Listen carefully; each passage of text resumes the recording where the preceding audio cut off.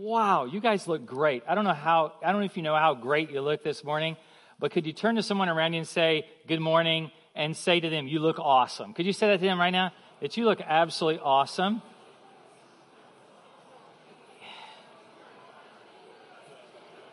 If you don't know them, perfect opportunity to grab a date if you're single, right? This is perfect. God's will, you're in church. How better could it be, right? Hey, we're thankful that you're here.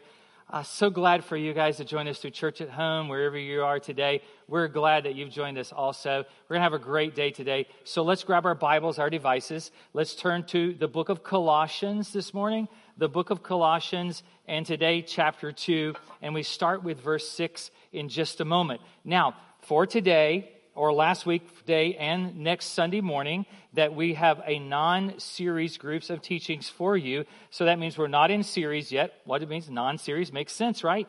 And then the Sunday after, we will start a series for our springtime called actually Living Stones. And it's taken from the book of 1 Peter. It's going to be a powerful talk about us coming back together after this whole crazy year of all the COVID stuff. And say, Mark, are you announcing that it's over? That's not what I'm saying at all. So don't post that online or anything.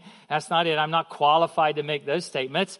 But yet as we come back together as a church, that what is our call? That we are living stones is what we find through the book of 1 Peter. So we're going to talk about that, not next Sunday, but the Sunday after. But today I want to talk to you about a subject called enough. It's enough. Say, Mark, I've had enough. This is a great day for me to be here because I've just had enough with everything, right? That's not what this is about. No, that's not about you having enough wearing a mask or not having enough standing in line 6 foot apart or not having enough going to a restaurant and they have distance seating and you can't get in, not having enough in all those areas of our life right now. No. This is about something completely different than that we find in the book of Colossians chapter 2, starting with verse 6. So let's get right into our study together this morning. So Colossians 2, verse 6 says this, therefore, as you receive Christ Jesus the Lord, so walk in him. So we realize when you read the writings of Paul, then what we have to answer two questions. First of all, one, who's he speaking to and the culture in which he's writing in. That's important. Who he's speaking to and the culture in which he is writing in. So he goes on to say in verse 7, rooted and built up in him and established in the faith, just as you were taught, abounding in thanksgiving. Hey, he's talking to Christians. He's talking to, us this morning. You say, yeah, Mark, I'm in church, so that makes me a Christian. No, that does not make you a Christian. But those of you that are following Christ this morning, you're leaning toward God within your life. That's exactly who he's speaking with today. It's important that we understand that. Those that have been taught, those that know the way of God is what he said. But then, this is the part that really got me.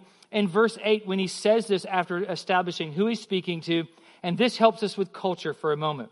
See to it that no one takes you captive by philosophy or empty deceit, according to human traditions, according to the elemental spirits, and by the word spirits, write the two words principles or values. The elemental spirits, that principle and values of the world, and not according to Christ. So why does he say this to a group of Christians? Why is he talking like this to a group of Christ followers? Well, when you read this text, we realize that he's writing to the church in a city called Colossae. And Colossae, that Colossian church that he's writing to, what we understand about this, that the city of Colossae is your smorgasbord of gods. It really is. That in that city, there were so many temples, and it was a city so rooted in superstitious practices that it was kind of like, it was the great China buffet of gods is what it is, right? Yes. It's that buffet that you find on vacation where you go to that place where they have hundreds of things that you can eat, all for $39.95, and you can just take your pick, right? Not to realize it, they're just in the back opening cans and dumping that stuff in a trough for you. Isn't that correct? Yes. That's why sometimes I refer to that down the street as, which I love it if you work there, wonderful, the golden trough. Because it's like, it's where you can get anything you want. That's Colossae when it comes to gods. Man, find the God that you want. Find the God that kind of fits your life is what it is. Find the God that meets not the need but the want of your life. And then once you find that God, then what you're going to do is you're going to identify with that God. But Mark, he's writing this to Christians. I know, he is. It's interesting, isn't it? So in Colossae, they have a God for prosperity. Oh, of course, they always have a God for sex, right? Yes. So a God of fertility. Then they have a God for influence. They do. And they have a God for all kinds of things in life. They have, I read in research, they have this interesting God. And the name of this God is Colosina. It's a Roman God. It's the God of the sewer. The goddess of the sewer. Isn't that weird, don't you think? Yes. I just think that's a bunch of, you know what, right? Don't you think so? Do you agree with me? Yes, it is. Yes. Who wants to worship the God of the sewer? I don't quite understand that. But he's writing this to Christians. Yes. And so that tradition, to find that God in Colossae that you want, this sort of like build your own God kind of philosophy or theology that they have. And so you think, Mark, but what does that have to do with us? Because you're Christ followers just like them. Or most of you are. Some of you are here just kicking the tires, or you're sitting at home watching from church online and you're kind of listening, or you stumbled on us online this morning. And so why would Paul speak to Christ followers like that? Why? Because we don't have statues in our house, and you know, we don't have them in our rooms or our dorm rooms or our apartments, and so why? And so many of the people in the Colossian church didn't either. It's their plural approach to God. It's this plural approach to God in that, and I think it's a powerful thought to kind of sit in for a moment, that they realize that they have to have God in their lives, but they also are thinking that they have to have God plus something else. It's our culture, isn't it? It is squarely our culture that we live in today. It's how we function as people living in this world. That I understand I have to have God. There's a parallelism here, but yet this plural approach to Christ and our relationship with Him. So I think it bears to ask a couple of questions this morning for us. One, where do we find our confidence and our identity? Oh, that's a big one, right?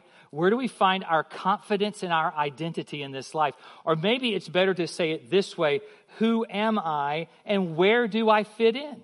Who am I and where do I fit in? You say, but Mark, that's a question that you should be preaching to youth group or something, right? You shouldn't be preaching that to adults in here. We know who we are and where we fit in life. Can I tell you that for many people in this very room, it's a lifelong search for you. You are searching in all types of areas. You understand that you need Christ in your life.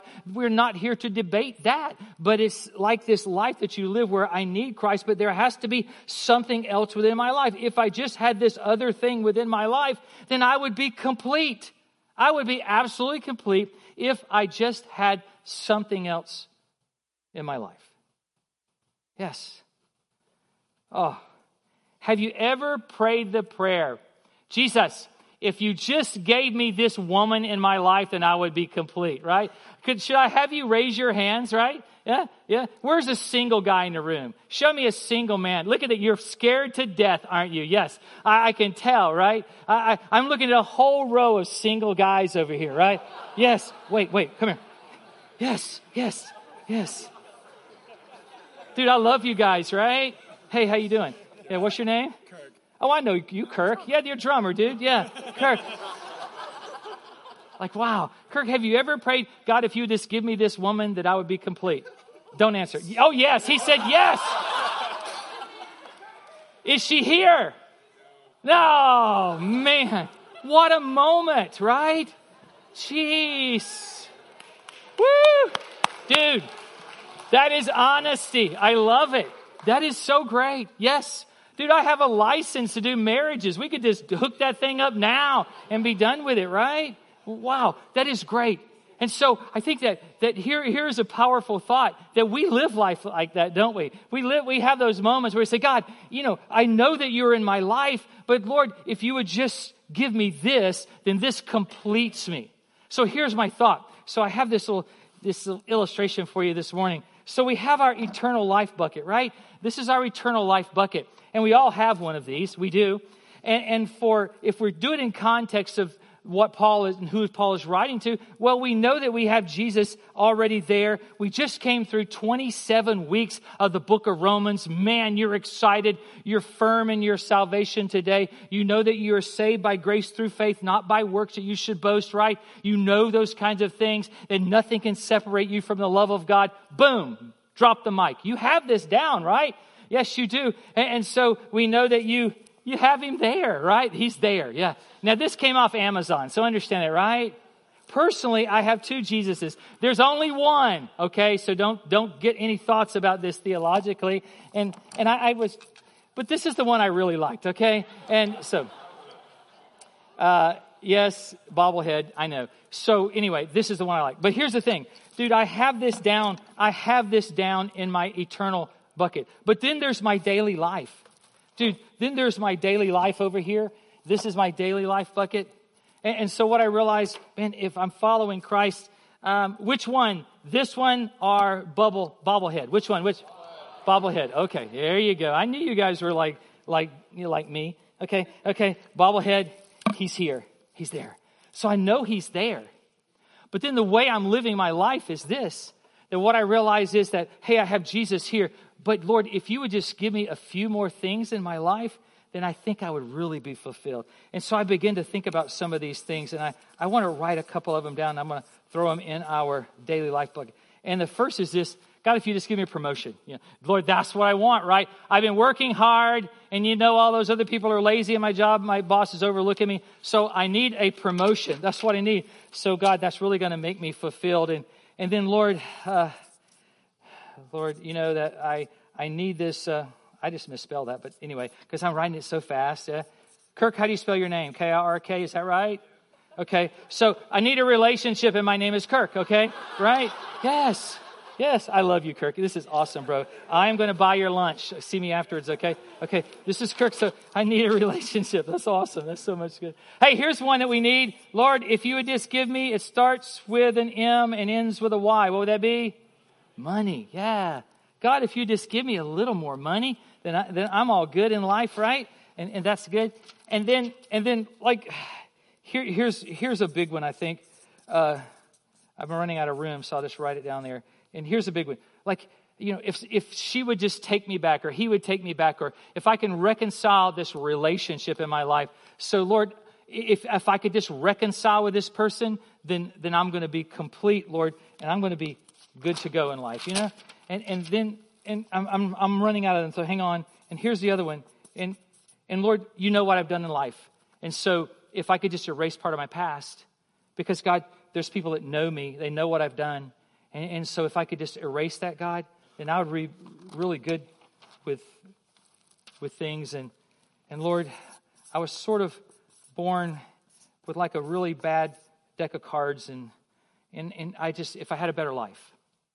God, if I just had a better life, if I wasn't born the way I am in the environment that I was raised in, maybe then my life would be better. And then I think the last one's important, and the last one is, Lord, if you would just help me out by giving me more money, right? Isn't that right? Yeah. Yes, right. Yes. And God, that would really make me complete.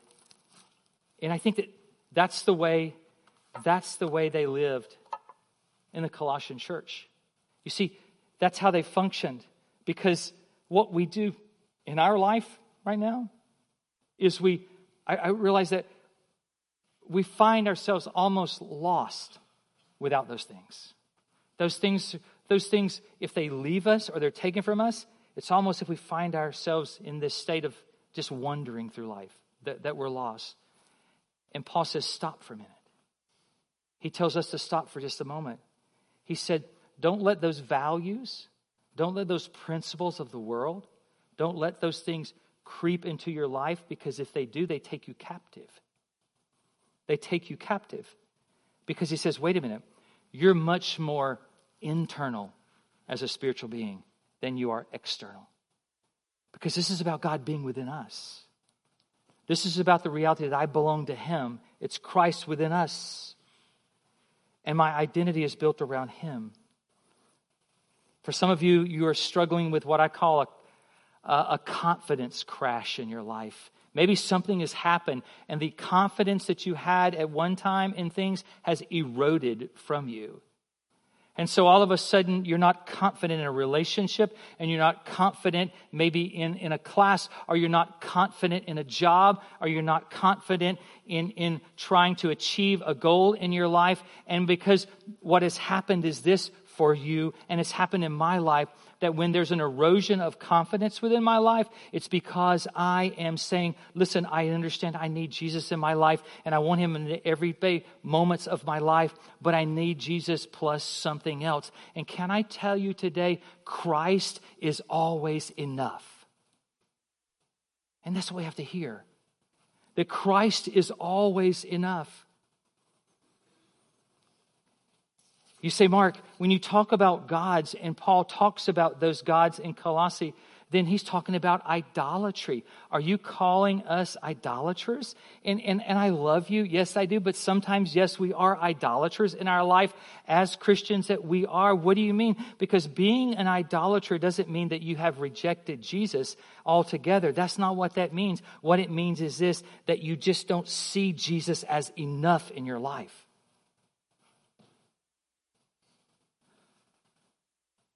Wow. So does that mean I get rid of everything in my life?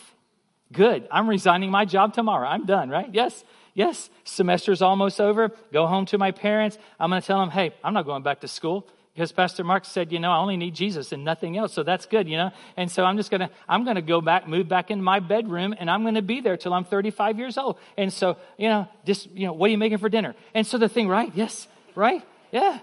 And so is that it?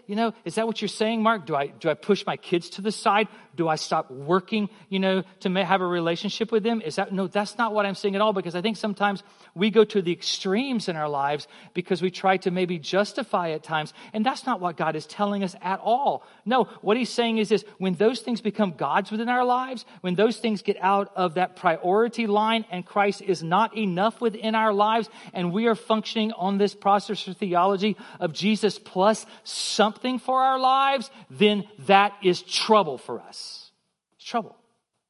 It is. And I've been there.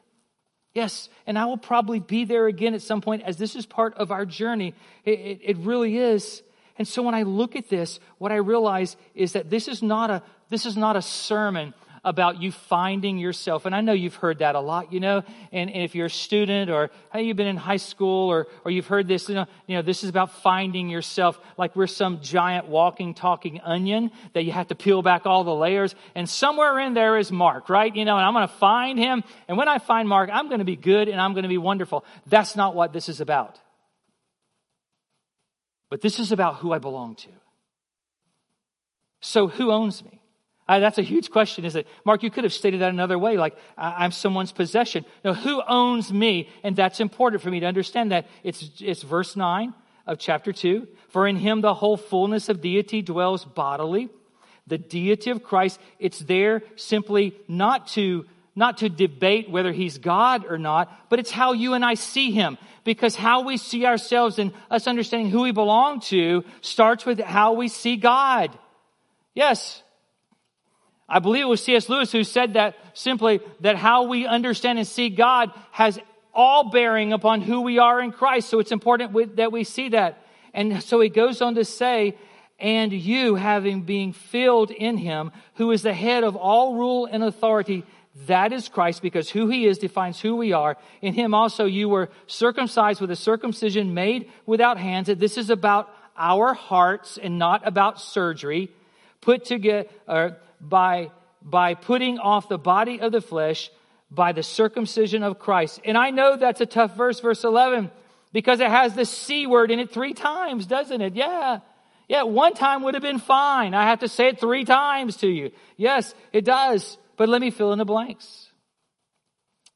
Because in the Old Testament, God chose this outward sign to identify his people. He did.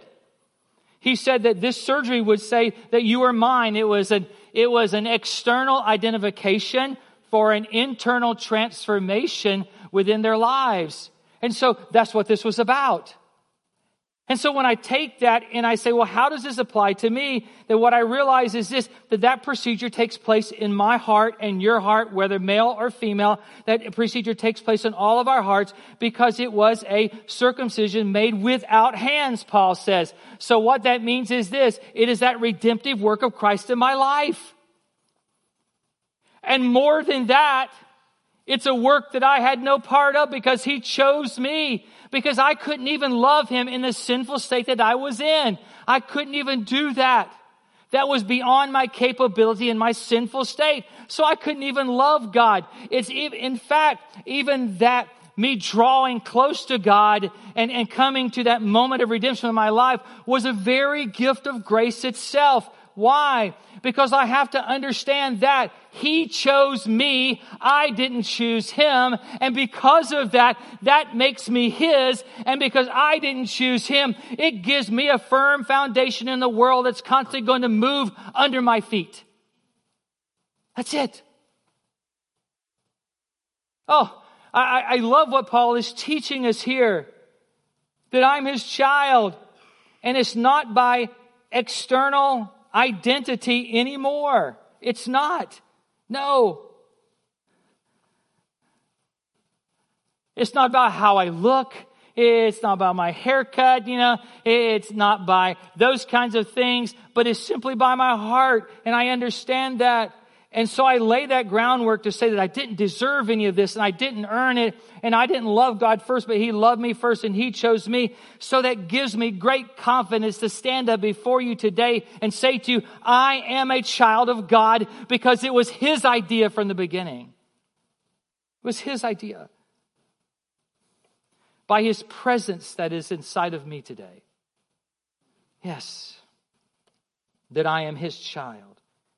And knowing that I didn't make that decision and I am His child, gives me an understanding to guard my heart and my mind from all of those values of the world that try to creep into me and try to take my heart and my mind captive, because I'm not standing against that on my own, but I'm standing against that through the power of God that is within me, because I am His child and I am His, and He is enough. He's enough. So, when life happens, and can I tell you, life will happen, right? Didn't you know that? Life will happen because we're living in a broken world. When life happens, and when I don't get more money, right? Even though, boy, I've wasted a lot of money on lottery tickets, but it just hasn't worked out. Yeah, and I think sometimes the better way to that is to trust God and get a job. And so, that's just kind of my opinion on that, right? And the other thing to do is that, wow, I may not have a life that I want. Really, I may not. It may be very different than what I have dreamed about. And I may not have that. And so my past is my past. My past is my past. God has forgotten my sins, but other people don't. They don't. So when that doesn't happen in my life, and that reconciliation, kind of thing of, hey, we didn't get back together, or I'm not in this relationship any longer, and then Kirk, sorry, bro, but the thing is about maybe you don't get the girl kind of deal, and I'm not a prophet, okay, so don't even take that as anything beyond that, all right? So it's not. So you're all good, man. Yeah, and. Yeah, she'd be crazy not to take you. And the whole thing is that, right? And then promotion. Yeah, promotion. I didn't get that at work. So, there goes the money, right? Yeah, I didn't get that either. So, Mark, this is a real bummer now, right? I mean, we were kind of on a roll for a moment. Now you kind of hit this spot for a moment. Life's a spot sometimes, right? That's the truth. That's the truth. And what I realize is this. That when I have Christ in my life and He's enough. And I'm not saying that I pray that you have to live that out necessarily as to losing all these things. But I pray that you begin to live like Christ is enough. But when I live like Christ is enough in my life, that when I don't get those things or lose those things or life happens to me, my foundation is still firm. Do you see that? It's still absolutely firm in Him. Because it's not on me, but it's on Him because He chose me. He chose me. Verse 12 says, having been buried with Him in baptism, in which we were also raised with Him through faith in the powerful working of God, who raised Him from the dead. That being reconciled from God means that God is enough regardless of any circumstances of my life. That thought of being buried with Christ and raised with Him, that those two truths about Christ is resident in my life now by the power of the Holy Spirit. So I'm not just surviving. That God, I believe, didn't create us just to survive, just to get up and kind of suck air every day and make it through another day. He created us to live because we are buried with Him and we rose with Him, so we have life. And so I'm not saying that you won't be disappointed in life. I'm not saying that you're not going to cry. I'm not saying you're not going to weep and you're not going to be heartbroken. I'm not saying those things because I've been there. But what I'm saying to you about this is today, that you have a firm foundation so that that does not have to destroy your life. Does that make sense? Yeah. We've all had a moment in our life when things didn't work out the way we wanted to work out. And we felt like, how do we go on? What do we do? Where do we go from here? It seems like there's no other direction for my life. And what God says, hey, I'm more than enough in your life. I am more than enough. Live like you're alive. Live like you're alive. Verse 13, and you who were dead in your trespasses and the uncircumcision of your flesh, God made alive together with Him, having forgiven us all our trespasses by canceling the record of debt that stood against us with its legal demands. This He set aside, nailing it to the cross. Paul says that let's refresh your mind about something that you already know, but you need to hear it again, and it's the gospel. And that is that you were dead in your trespasses. And God through Christ has brought you life, is what He said. So you are alive together in Him. So for you to trust Him, for you to trust Him in your life today with everything that makes up who you are. You see, it's always been God's idea from the beginning to give you life. I don't know if you've ever thought about that or not. Here's Adam and Eve, and they're in the garden, right? They're in the garden. It's a perfect world, perfect relationship. Everything is perfect. Yes. And then God says, okay, here's one thing you cannot do, right? What? You can't eat from that tree. Because if you eat from the tree, you're going to surely die. So what does our way back, relatives do, Adam and Eve? What do? What do? They eat, right? But here is the point. They don't die. God doesn't come down and kill them right then. He doesn't. Some of you think, well, if I was God, we're only a little while into this whole thing, right? I'd kill them and start all over. No, God doesn't do that. He doesn't do that because at that first inception of sin, we have that first moment of mercy. Because it's always been God's idea to give you life. Realize that. He's never been a God that simply wants to have you live without living like you're living. And I know that's a weird statement, but it's absolutely true that He gave mercy to them. What this text I just read says this, that He canceled our debt is what He did. He canceled that record of debt for you and I. He canceled the debt that you and I owed. He nailed it to the cross. Verses 13 and 14 says that to us today. He nailed those things to the cross for you and I. So when I look at that, what I realize is that my record of debt has been canceled. It's not like you paid off your mortgage early. It's not, right? It's not like you've done enough good things to cancel out all the bad things you did in life. That's not what Paul is teaching us.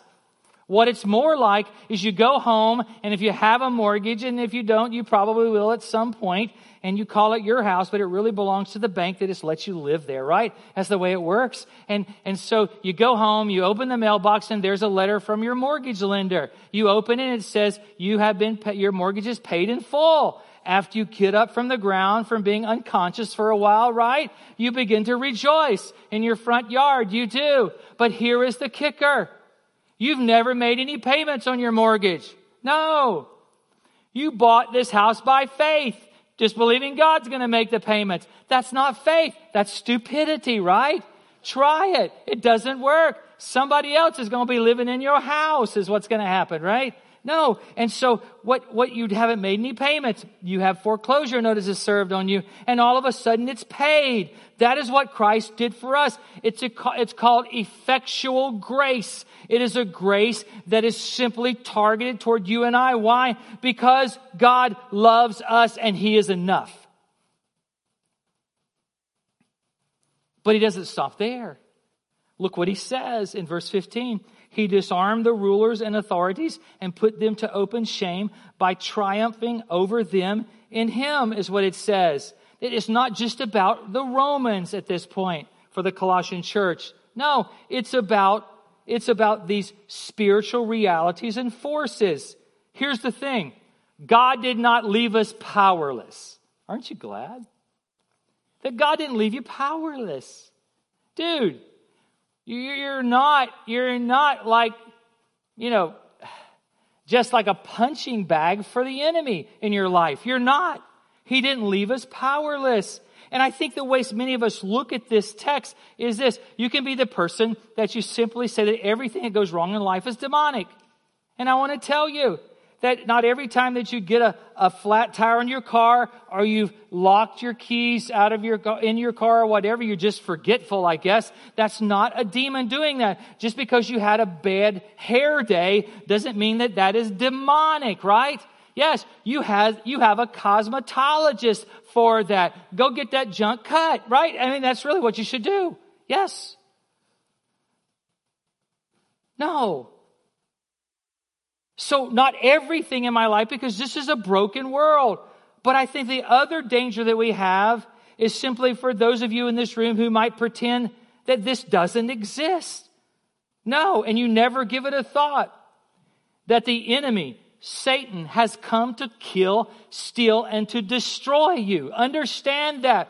The devil himself is like a roaring lion. He roams around seeking whom he may devour, to tear apart with teeth, is what it simply says. You never contemplate that there are dark forces at work around you today. And I believe there are moments through that of grievous sins and repeated sins that we can invite demonic influences into our own lives. I think that is absolutely true. And I also think there are things that happen in our lives that we didn't invite into. It's just simply our battle with the enemy. What I realize is this.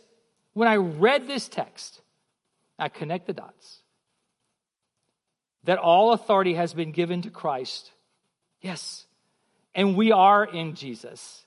Jesus is within us.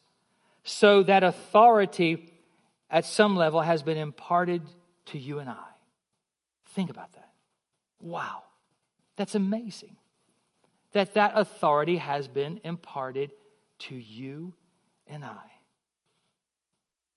Why? Because He's enough. That's it. He's enough. Listen, growing up, and I'm about to read Colossians chapter 2, verse 16, so that is Hannah's cue to come out. Because if she doesn't come out, I just keep talking. I really do, right? I mean, that triggers something in my brain. And somebody's saying, oh God, let Hannah come out now. That when we were raising our boys and they were little guys, and we would put them to sleep at night, that Reba and I would pray over them. We would quote scripture over them. We would sing over them. Because we realized that there was an enemy out there that desired them as much as I desire to keep them away from that enemy. And so what I realized that I was doing really battle in those forces that wanted the lives of my sons. Never close your eyes to the darkness of this world. But what I realize is that God, through Jesus and Him in us, has given us that authority and has been imparted to us that we do not have to just stand by idly and take everything from the enemy. We don't. Because He's enough. Verse 16. Therefore, let no one pass judgment on you in questions of food and drink, or with regard to festival or a new moon or a Sabbath. He says these are shadows, or these are a shadow of the things to come, but the substance belongs to Christ. Let no one disqualify you, insisting asceticism. Asceticism is that worship or form of worship where there's no pleasure in life. And can I tell you, that's not what God has said to you. That's not what is being taught to you this morning.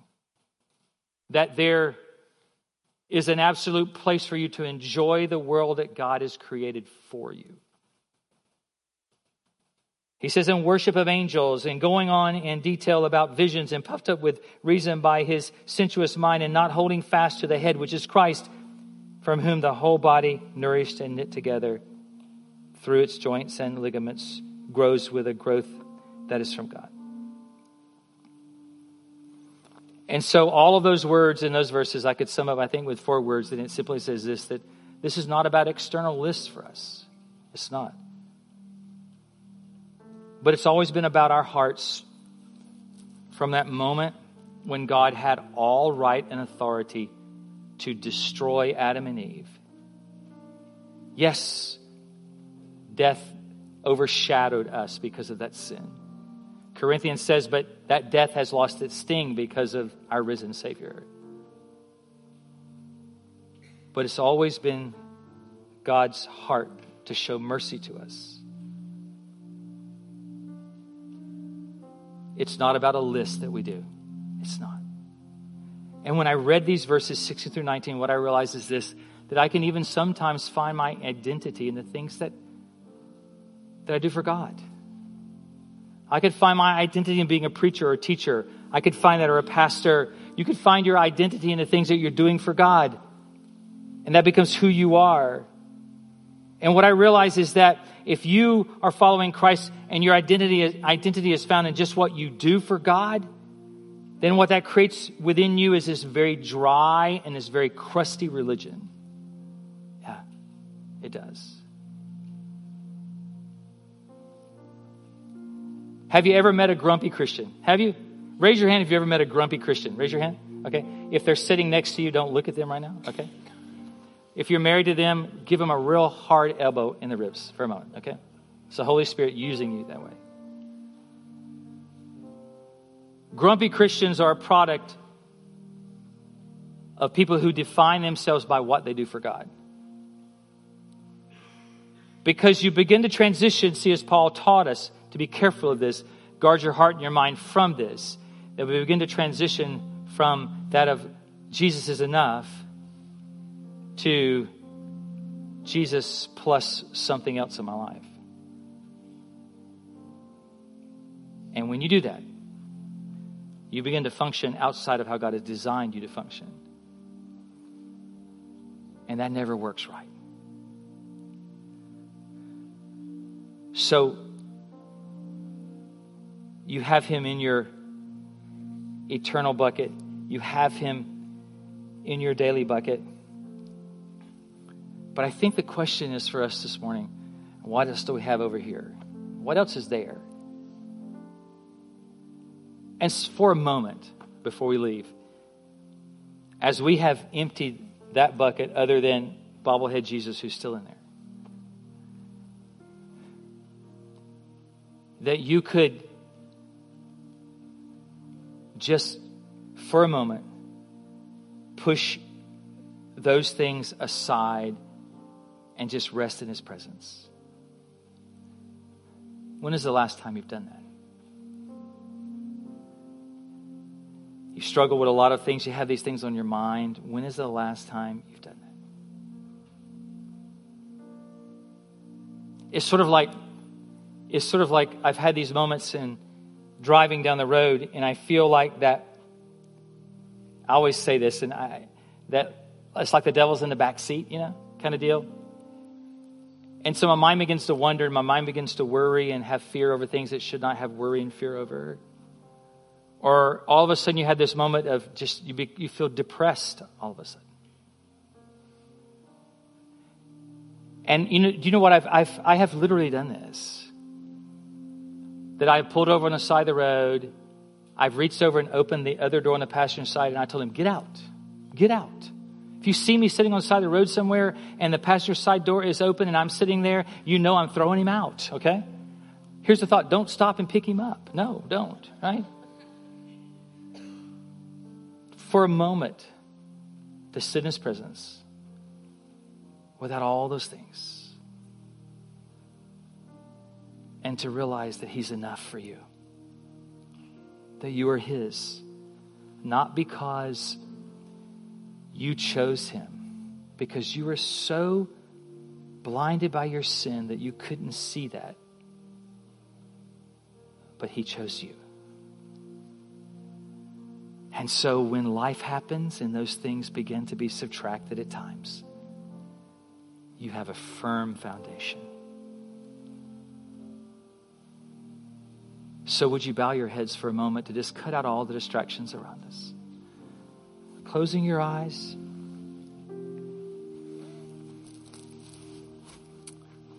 And we just sit here in his presence. Mark, I don't do this often, I know. And that's a problem in your life. You're always busy. Your mind is always in gear concerning all those other things.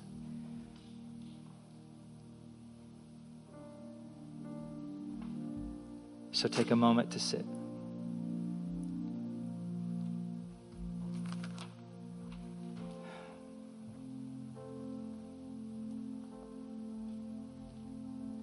In fact, as we're sitting here, I just want you to be still for a moment. Everybody behind me, be still for a moment.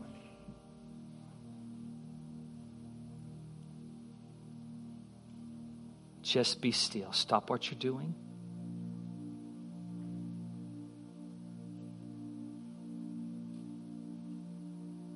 And in this moment, let God speak to your heart. That you are his. And nothing can change that.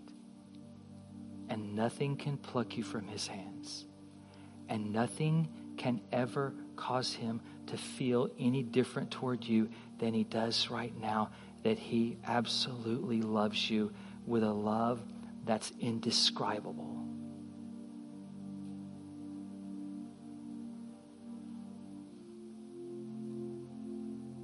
So if things are subtracted from you,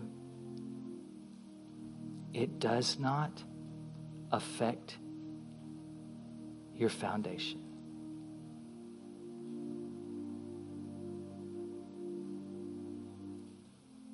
So, Father, speak to us today. In the moments of silence, your voice can be resounding within us. That you are enough in our life. Today, Father, let that be established in all of our lives. That you are enough. Thank you, Father, for speaking to us in this moment. We praise you, for within us is the authority to overcome powers of darkness, because it's you that is within us. It's who we are, Lord. We are yours. And nothing can ever change that. Thank you, Father.